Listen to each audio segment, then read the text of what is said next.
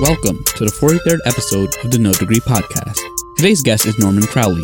Norman was always interested in tech and engineering. At the age of 13, his father taught him how to weld. He got his start doing local welding jobs for farmers.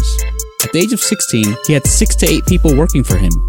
He sold his business for $200,000. He then started a tech company that he grew and then sold for $14 million. He then started his server-based gaming business. He almost sold this for $1 billion, but the financial crash happened. He sold it for $500 million a few years later. Not bad for someone without a college degree. Today, he is the CEO and founder of Crowley Carbon. Crowley Carbon operates in over 40 countries. Listen to follow Norman's journey and learn how he moved up to get to where he is today. Subscribe to our Patreon at patreon.com/nodegree. Every contribution is appreciated. This show isn't possible without you. Let's get this show started. Hey Norman, can you introduce yourself? Yeah, I'm Norman Crowley. I'm the Chief Executive of Cool Planet Group. So what is Cool Planet Group? And what do you do for Cool Planet Group? Well, I started it, and I guess I'm the ultimate boss. And what we do is we own a bunch of companies that are what we call planet positives. So they work together to tackle the biggest challenges facing the planet right now. So I guess the main three challenges are energy, transport, and food. And so we work in those. We've got a big energy efficiency, green energy business. We've got a really cool transport company, and then we're developing a food company. Wow. So what would your day-to-day look like or your week-to-week look like? You can even answer that. Well, with COVID, it all kind of looks like the home office. But what it looks like is working with the teams in the various businesses. And nowadays, before, it was me doing the actual work. So me doing the selling, me writing the software.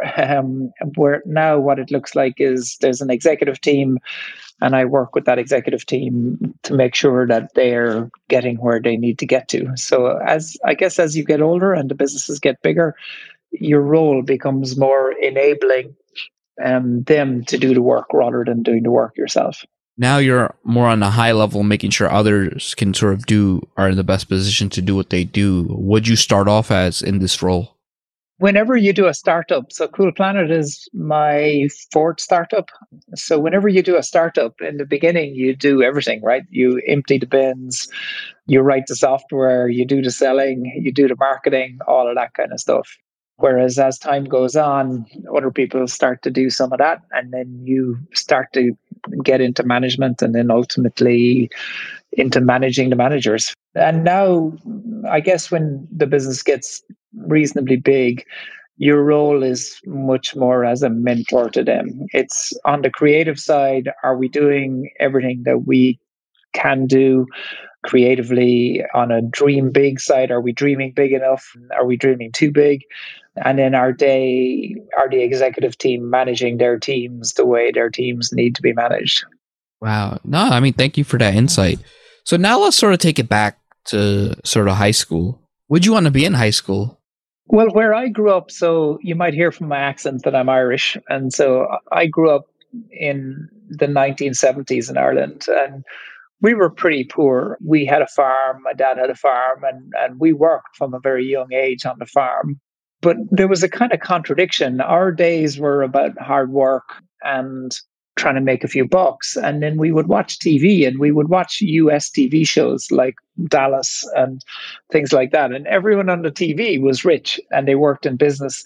So I guess I joined the dots pretty early and figured that these people are richer than me, and they're in business. So therefore I'd like to be in business. And at the time as well, technology was very much a thing, or becoming a thing. And you had even stories like Apple computers and Microsoft. I always liked tech more and engineering more. So even at a very early age, that's what I loved doing. And then when I was about 13, my dad taught me how to weld. So on a farm, when things break, you can't really get somebody to fix them. So you got to fix them yourself. He taught me how to weld. And to me, welding and creating things out of metal was like alchemy, because you could take metal and you could make it into something that you could sell to make money. By the time I was 13, I was doing welding jobs for local farmers and making money that way. You mentioned that when you looked at the TV, you sort of learned, you're like, I want to be in business. Like, what was business to you, right? Because I know we all have different ideas of what things are when we're early teens. Yeah.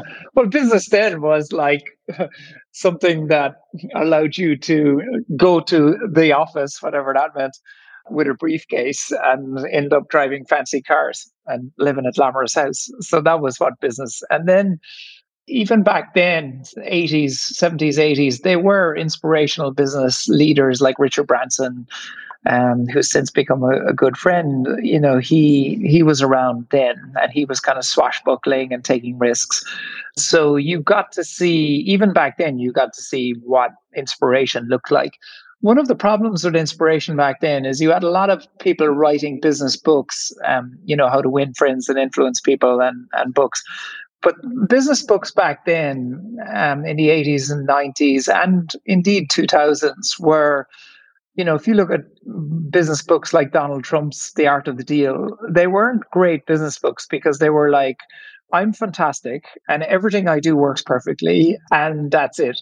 Where proper business books are, look, this stuff is really tough and this is where it generally goes wrong, right? And this is what you need to remember. And it's only really with books like The Hard Thing About Hard Things from Ben Horowitz and people like that, that new genre of book has started where you can learn that not everything is fine, because not everything is fine.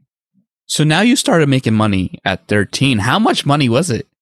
Look, relative to now, it wasn't a whole lot. But, we would do a welding job, and we would get like £3,000, which was about $4,000. And for a kid, that's a lot of money. Yeah. How long would a job like that take? I would take a couple of weeks, but you knew that you were going to get £3,000 at the end of it.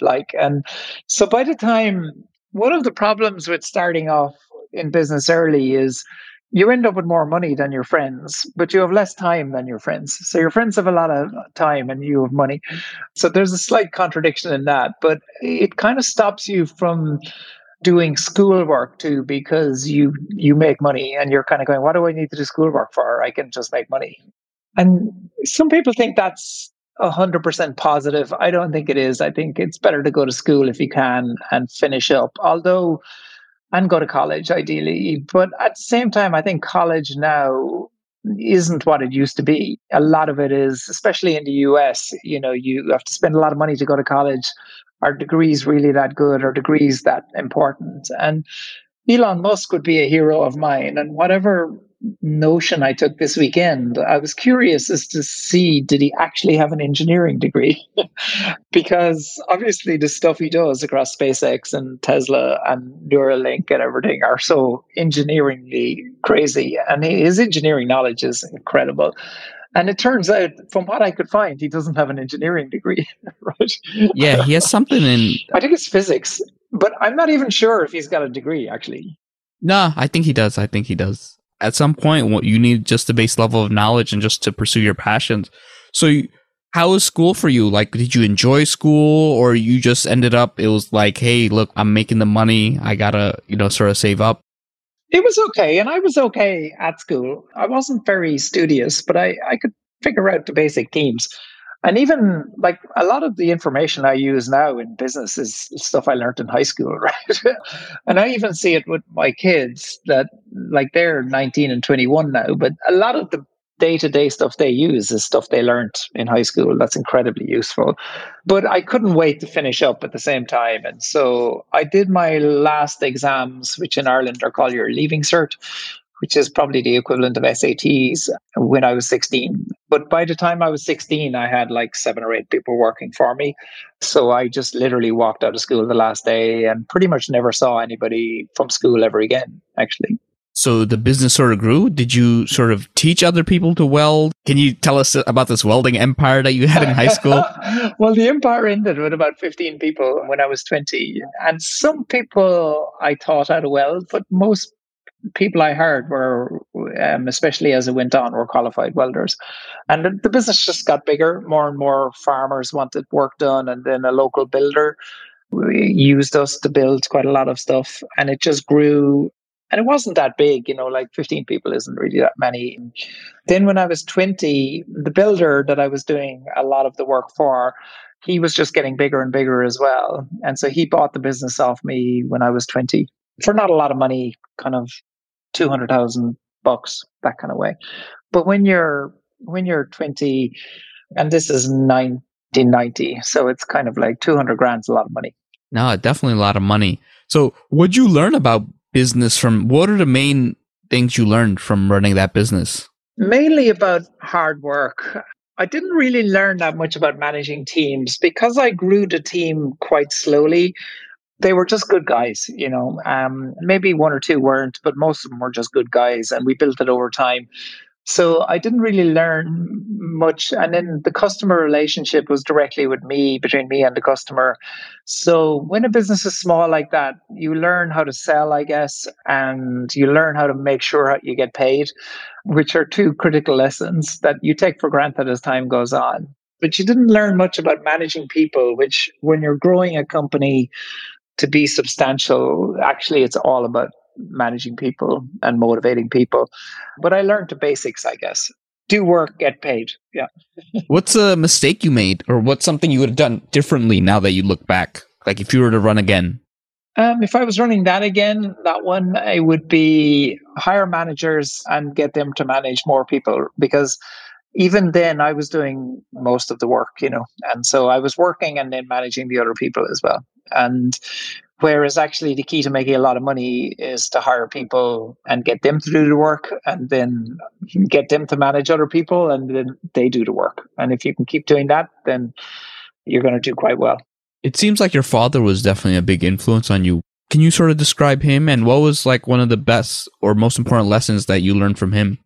Well, the most important lesson, and yet a negative lesson in the end, a good lesson for business, is he just worked his ass off. So it was 7 days a week. Every hour that was bright was work, and even the ones that weren't. And he died a couple of years ago, 2 months off his 90th birthday, and he was working 8 weeks up until when he died. So yeah, so for him, it was all about the work. And he taught us that, which is the most important lesson, but actually also something to watch, right? Because now at 50 years old, I'm working 7 days a week, and that's not entirely healthy. It's a great lesson, but it's not an entirely brilliant lesson. If you want to make a lot of money and be successful in business, then you have to work those hours. And that's how you learn the lessons. But at the same time, when you work those hours, you miss out on what's a normal life, really. I've got a great family, thankfully, but actually, even they would know me as the guy who just works. No, it makes sense. So you sold his business for $200,000. What came next? I always wanted to get into tech. Even when we had the welding business, we were always doing kind of high tech stuff. We were building doors that were automatic and this kind of thing. I wanted to do more in tech. I knew at that point, I knew a bit about tech. I had computers and all that. So we set up a new business called Trinity Commerce. And Trinity Commerce was a tech company. So we sold people computers in businesses and sold people software for those computers. And then around 1997, at that point, the business was probably about 80 people, the tech business, and it was operating in probably 4 or 5 countries in the US as well as Europe. And we discovered the internet. So at the time, the internet was this weird thing that worked very slow and made funny noises when you tried to connect to it. But we became obsessed with it. Just this idea that you could connect to other people all around the world and you could access information. And so we built websites. What our obsession was business to business stuff.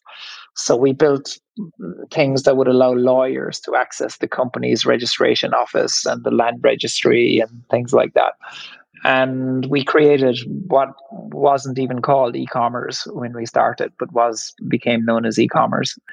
And by 1999, that was 170 people around the world. And we were very lucky that two telecoms companies were both looking to float at the time, and they both wanted to buy an e-commerce company because we were kind of e-commerce companies were cool. We sold the business in 1999 for about 14 million quid. And you sold at a good time because that was before the dot-com bubble burst. Okay.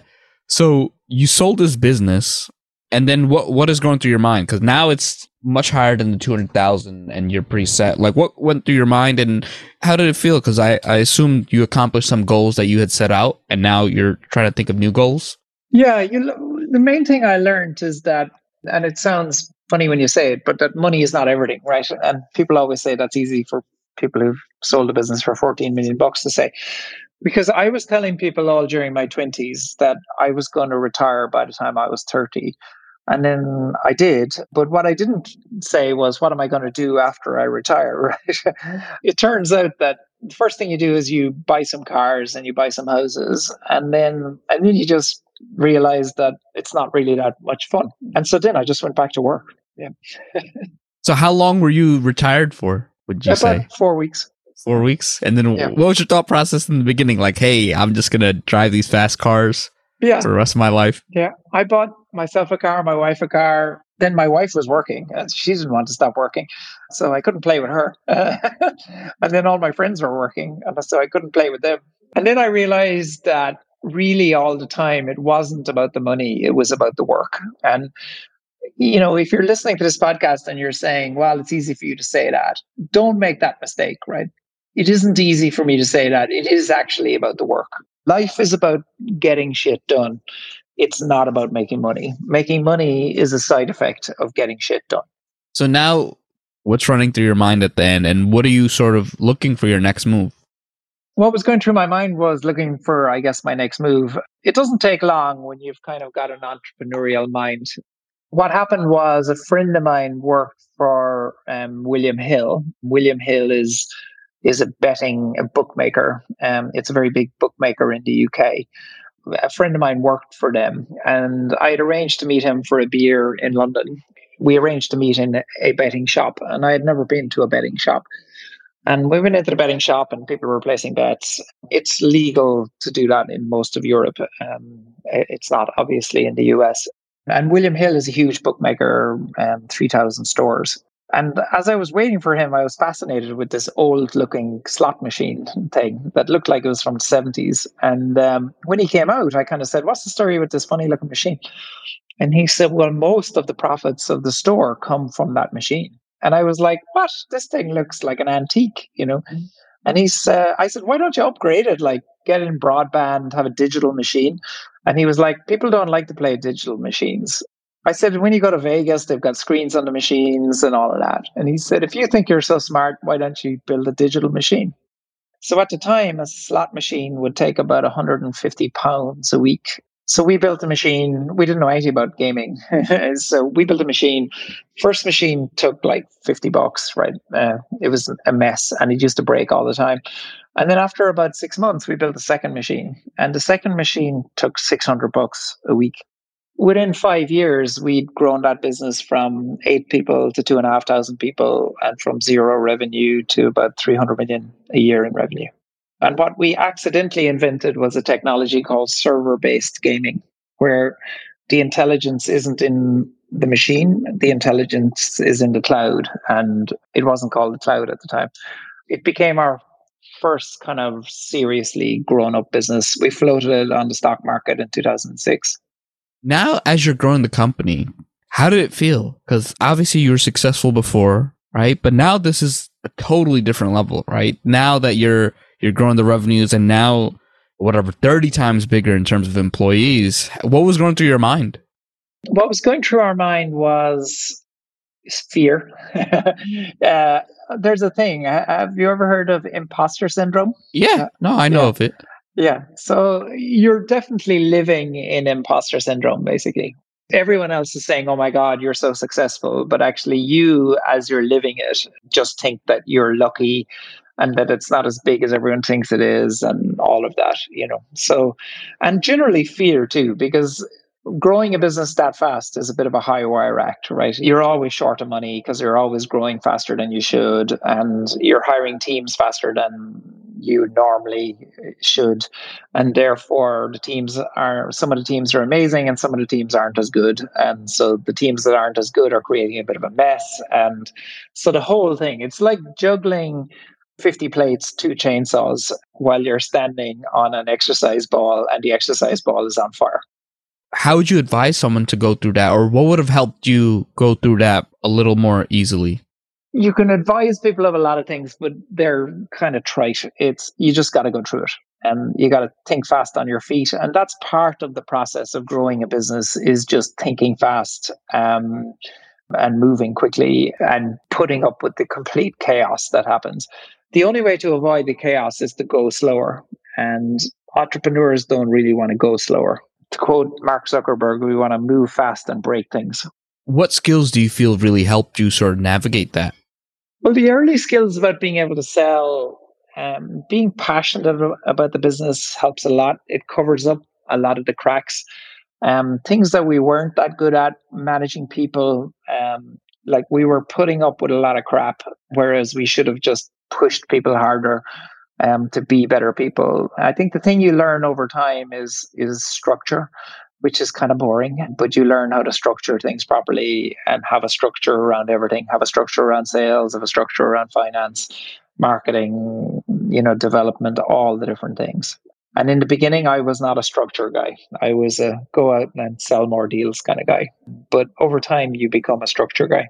So how has the gaming industry really changed over time? Like everything else, it's become digital. And we were one of the big instigators of it becoming digital. And now it's obviously a much bigger business and a much more digital business than it was back then. So we floated it. We did all that roadshow, flying around in a private jet experience that everybody dreams about in business, and it's one of those things when you start off in business, you always hear about, oh, he floated his company and made a fortune, and they did a roadshow and they got to fly in a private jet to meet all these banks, and you always want to do that, right? But like so many other things in life, when you do that, it's actually quite horrible, because you're trying to raise all this money in a short space of time, and the market is volatile and changing, and yes, you're flying around in a private jet, but you're not sleeping. And so on one hand, it's glamorous, but on the other hand, it's just same shit, different day. Did the imposter syndrome ever sort of become easier? Did it ever go away? Not during that business, no. After we sold that business, I kind of had a bit of a mini breakdown, or just before we sold it, actually. The famous thing that happened is in 2007, a Icelandic hedge fund offered to buy the business for $1 billion. We agreed to sell it. That process took about 7 or 8 months. And then all the time that was happening, the world was starting to go to hell. Like Lehman Brothers had happened, all of that kind of stuff. And so we were trying to sell the business while the world was on a very shaky foundation. But we were trying to sell it before the world really went to hell. And famously, we were 2 hours away from selling it for $1 billion. And basically, the Icelandic fund went bust. So had we been a week earlier, we would have walked off with $1 billion. So then 2008 started, very tough global meltdown, like global financial crisis is in full flight at that point. And our business is in the toilet, share price is in the toilet. And we rebuilt the business over 7 or 8 months. We won a whole lot of new deals around the world. And then I woke up one day and I couldn't feel my hand, actually. And you know the way sometimes that happens, but you slept funny. But actually, by lunchtime, I still couldn't feel my hand.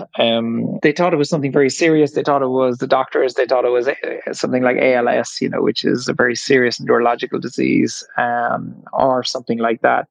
So for a couple of weeks, I wandered around believing I was going to die. Actually, it was just pure stress. And I wasn't living the healthiest lifestyle at the time. And I learned another very valuable lesson in life, which is how to look after yourself. So, yeah, at the time I was about 280 pounds. I would get up on a Monday morning in Dublin. I would fly to London, where the office was. Then every third week, I would fly to Hong Kong, jump on a private jet, do 8 countries around Hong Kong, fly home. And then every 12th week, I would fly on to Australia. And I wasn't exercising, and I was just eating rubbish. And I wasn't looking after my mental health. And basically the body in the end just said, we're pulling the plug, baby. No, I mean, were you still working when you didn't feel your hand? Or Oh, yeah. No, I was working 18-hour days, 7 days a week. Yeah.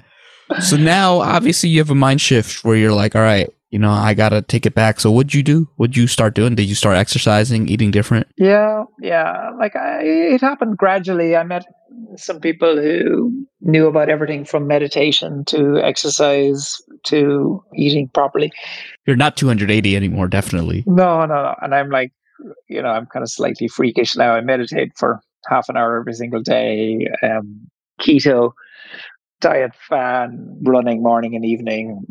I'm an entirely different person, basically. And that's an important lesson because then you start to realize what's important. There's quite a big cohort in the world of meditating successful business people like Naval Ravikant, Chamath Palihapitiya, the list goes on. For business, meditation, exercise, food are critical. Like if you're trying to be successful in business and you're not eating properly, exercising properly, meditating, then you're just missing some of the key tools that it takes to succeed. When did the gaming group come to an end?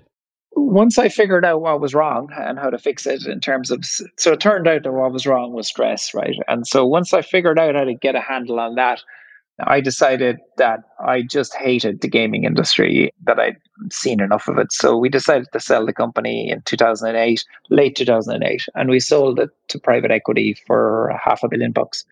Yeah. So the numbers are getting bigger all the time. And then I guess maybe to do with meditation, but I knew that I wanted to do another business. But I said if I was going to do another business, that it would have to make money, but also it would have to be good for the world. What we did was we looked around and we looked at what the biggest problem in the world was. And certainly top 3 problem in the world is climate change. And so we started to research climate change. And then we set up this business in 2009. And this business we've grown over the last 10 years to be quite a substantial business. We operate in 23 countries around the world. We've got probably 40 different subsidiaries doing everything from energy to cars to education. What was your goal with this company? So obviously you wanted to sort of be good for the world. So how'd you get that one started? We looked around at climate change and we saw what are the biggest problems in climate change. And they are that the energy we consume is damaging the world.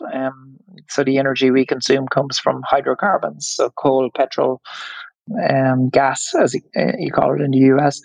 And we were like, how do we get rid of this? And the answer is solar, wind, and you stop wasting it. So the one that shocked us most is that every year, factories waste $3 trillion in energy.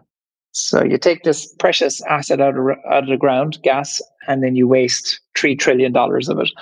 And we were like, this makes no sense. Why don't we just go to factories and explain to them how they can stop wasting that energy? So what we've set up is probably the biggest player in industrial energy efficiency. So with our biggest customer annually, we save them about $100 million a year in energy. And how we got started was we just went to them and we asked them why they were wasting it. And then they told us. And then we hired experts, basically, and we built up a team. And now we have teams in every part of industrial energy consumption. And then what you do in any business when you're starting it off is you just solve the problem that the customer has. And that ends up being many problems. So they're wasting money with their boilers. So how do we make their boilers more efficient? They're wasting money with their chillers. They need software to be able to monitor these things. They don't have capital to be able to deploy. So we set up our own bank called Cool Planet Capital. They worry about us not saving them this money. So we set up an insurance company. So you just build up these solutions one after the other over time, and you make mistakes. And eventually you end up with a business that looks like a grown-up business. Was there ever a time the lack of a college degree held you back?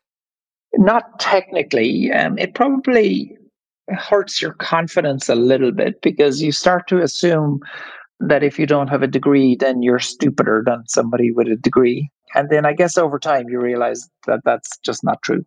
When was the point that you realized, like, this is definitely not true? I'm just as smart as these other people who have more credentials on paper than you. I don't remember a point. I think it just happened gradually. When you've sold a business for $500 million, any belief you have that you're not that smart, it goes out the window. But also, look, you have to realize every day that you're not that smart about lots of things. And so, being cocky about what you know is never a good idea. um, a bit of humility is required just every hour of every day. But I guess as stuff starts to work out for you and you get more customers and make more money, you start to believe that it's not all about a qualification. And the other thing is when you meet people with a lot of qualifications who aren't that clever, then you start to also piece together that. Now, going back, now you look back at your whole career, and what would you say, like, hey, these are the things like I did right, in addition to working hard, what do you feel like are the set of skills that really set you apart? Rather than doing that, let's say, what are the skills you need, right? And there are many, many skills, right? Like a business can go bust because you don't understand cash flow, or a business can go bust because you don't sell that well, or like they can go bust for hundreds of reasons. And luck, like at the moment during COVID, if you own 50 hotels, you can go bust just because COVID, right? But if you have to distill it down, and it's very hard to distill it down, and I did distill it down to three things that you need to do, right? When I was about 21, I learned how to walk on hot coals. My brother was obsessed with it, and he took me to a training course. And in teaching you to walk on hot coals, they teach you three lessons. And I became a teacher of walking on hot coals afterwards. I became slightly obsessed. And they teach you three things. And there's three things that you need more than anything else to succeed in business. When they teach you to walk on hot coals, what they do is they take about 30 ton of timber and they put it in a big pile and they light it. And then when it's burnt into embers, they rake out the embers and then into a bed that's about 30 feet long. Then they teach you how to walk on that. And it's pretty hot, right? People say, oh, it's not that hot. But actually, one of the things they do is they take a piece of bacon and they throw it onto it. And the minute they throw it onto it, it just incinerates, right? And so it's hot. So the first thing when you're going to walk on hot coals is fill your mind with happy thoughts. Now, the reason that's important is if you stand there in the front of the bed of hot coals and you say, I'm going to burn and this is going to hurt, then you will burn and it will hurt. And I've seen people being burnt and hurt over the years. But how do you fill your mind with happy thoughts when you're about to walk on hot coals? And that's the same as when you're running a business and you get up in the morning and you haven't sold a deal in a month, COVID is raging, and people that you're supposed to be managing are tired and pissed off. That's very similar to facing down a bed of hot coals. And so you need tactics for how you fill your mind with happy thoughts. And the answer is in business, you read books about successful business people. You listen to podcasts like this, right? You don't watch the news 24/7. Okay. And in our house, the news is banned. And in our business, the news is banned. You don't listen to talk radio where they're telling you how shit the world is, right? You wake up in the morning and you choose to tune in to things that are positive and uplifting, right? And you choose to hang around with people who are positive and uplifting. And you try and spend as little time as possible with people who aren't, even if they're your friends or your former friends or your mum, in my case. So step one, fill your mind with happy thoughts. Step two, it's really important when you're walking on hot coals not to go halfway across, turn around and come back, or to wait, right? Because you will burn. And everyone talks about it's really important to have goals, and it is really important to have goals. But as important as goals are having the courage to communicate those goals. And that's the thing that nobody talks about. Tony Robbins never talks about it. It's that thing about if I say to you, I'm going to create the biggest energy efficiency company in the world, then statistically you will laugh. Somebody will laugh at me because I don't have the biggest energy efficiency company in the world. Because people laugh at us when we say these things. Elon Musk is a great example. I'm going to create the most successful car company in the world. But Elon, you don't know anything about cars. And then they laugh at him. And actually the world spent the last 10 years laughing at Elon, right? Right up until the point the business was worth 400 billion bucks, right? But he had the courage to communicate his goals. And what happens is when you have the courage to communicate your goals, about 20% of the people you're communicating to them to will help you.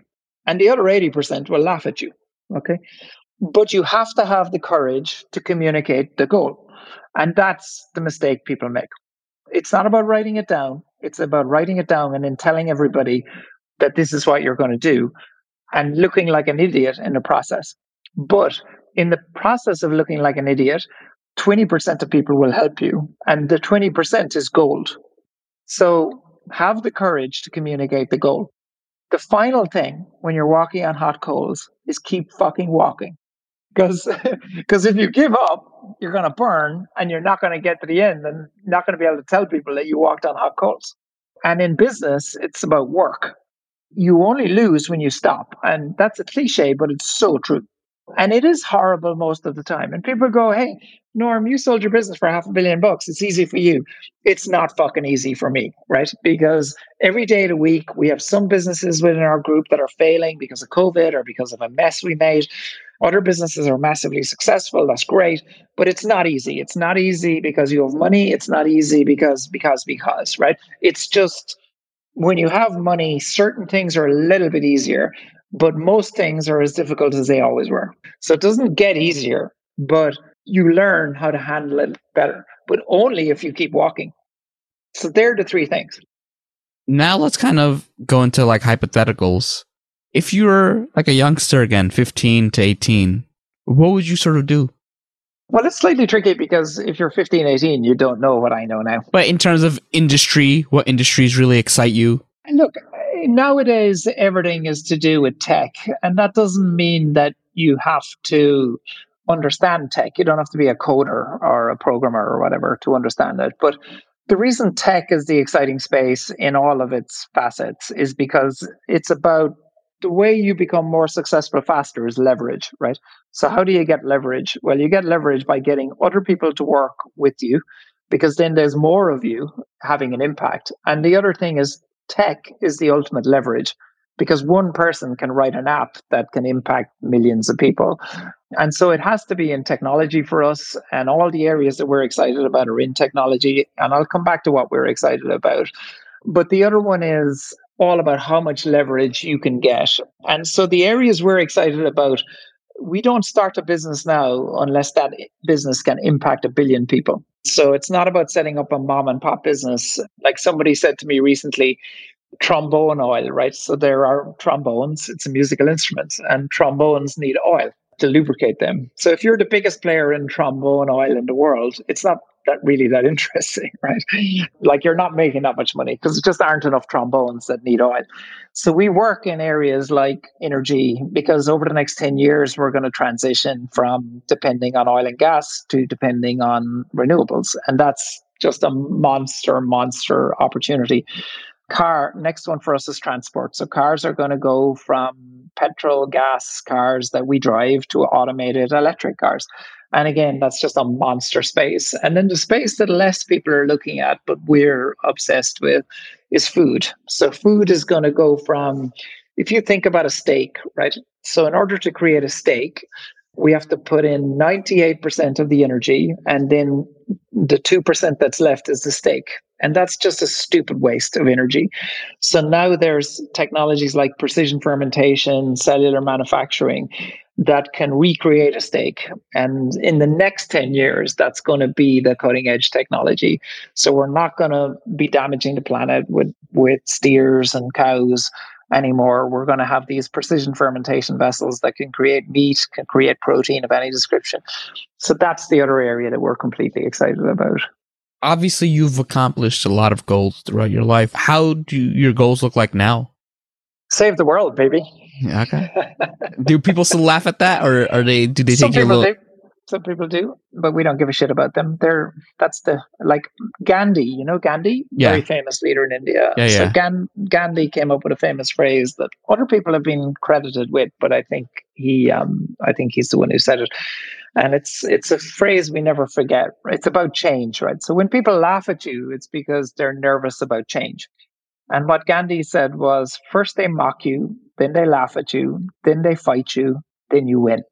And if you think about, say, Tesla, or you think about some of the stuff that's happened in our business, like if you take, again, Tesla, First they mock you, then they laugh at you, then they fight you with billions in shorts selling, and then you win.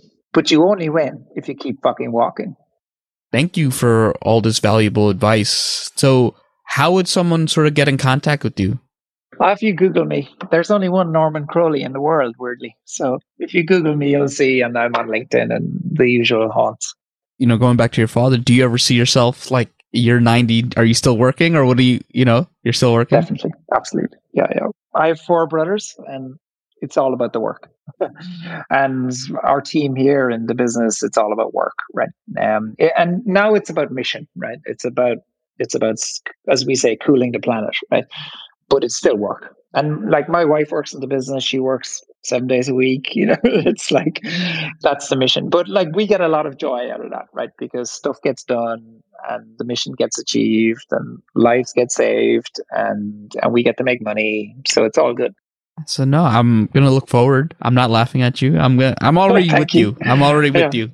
So I look forward to your mission of saving the world. I want to thank you for the time. I know the listeners have gotten a lot of value out of this, Norman. And so thank you. Thank you too. Thanks for the time. Another great episode. Thank you for listening. Hopefully this information was valuable and you learned a lot. Stay tuned for the next episode. This show is sponsored by you. No Degree wants to remain free from influence so that we can talk about the topics without bias. If you think the show is worth $1 or $2, please check out our Patreon page. Any amount is appreciated and will go towards making future episodes even better. Follow us on Instagram or Snapchat at No Degree Podcast, on Facebook at facebook.com/NoDegreeINC. If you want to personally reach out to me, connect or follow me on LinkedIn at Junaid Iqbal, spelled Jonaed, last name Iqbal. Until next time, no degree, no problem, nodegree.com.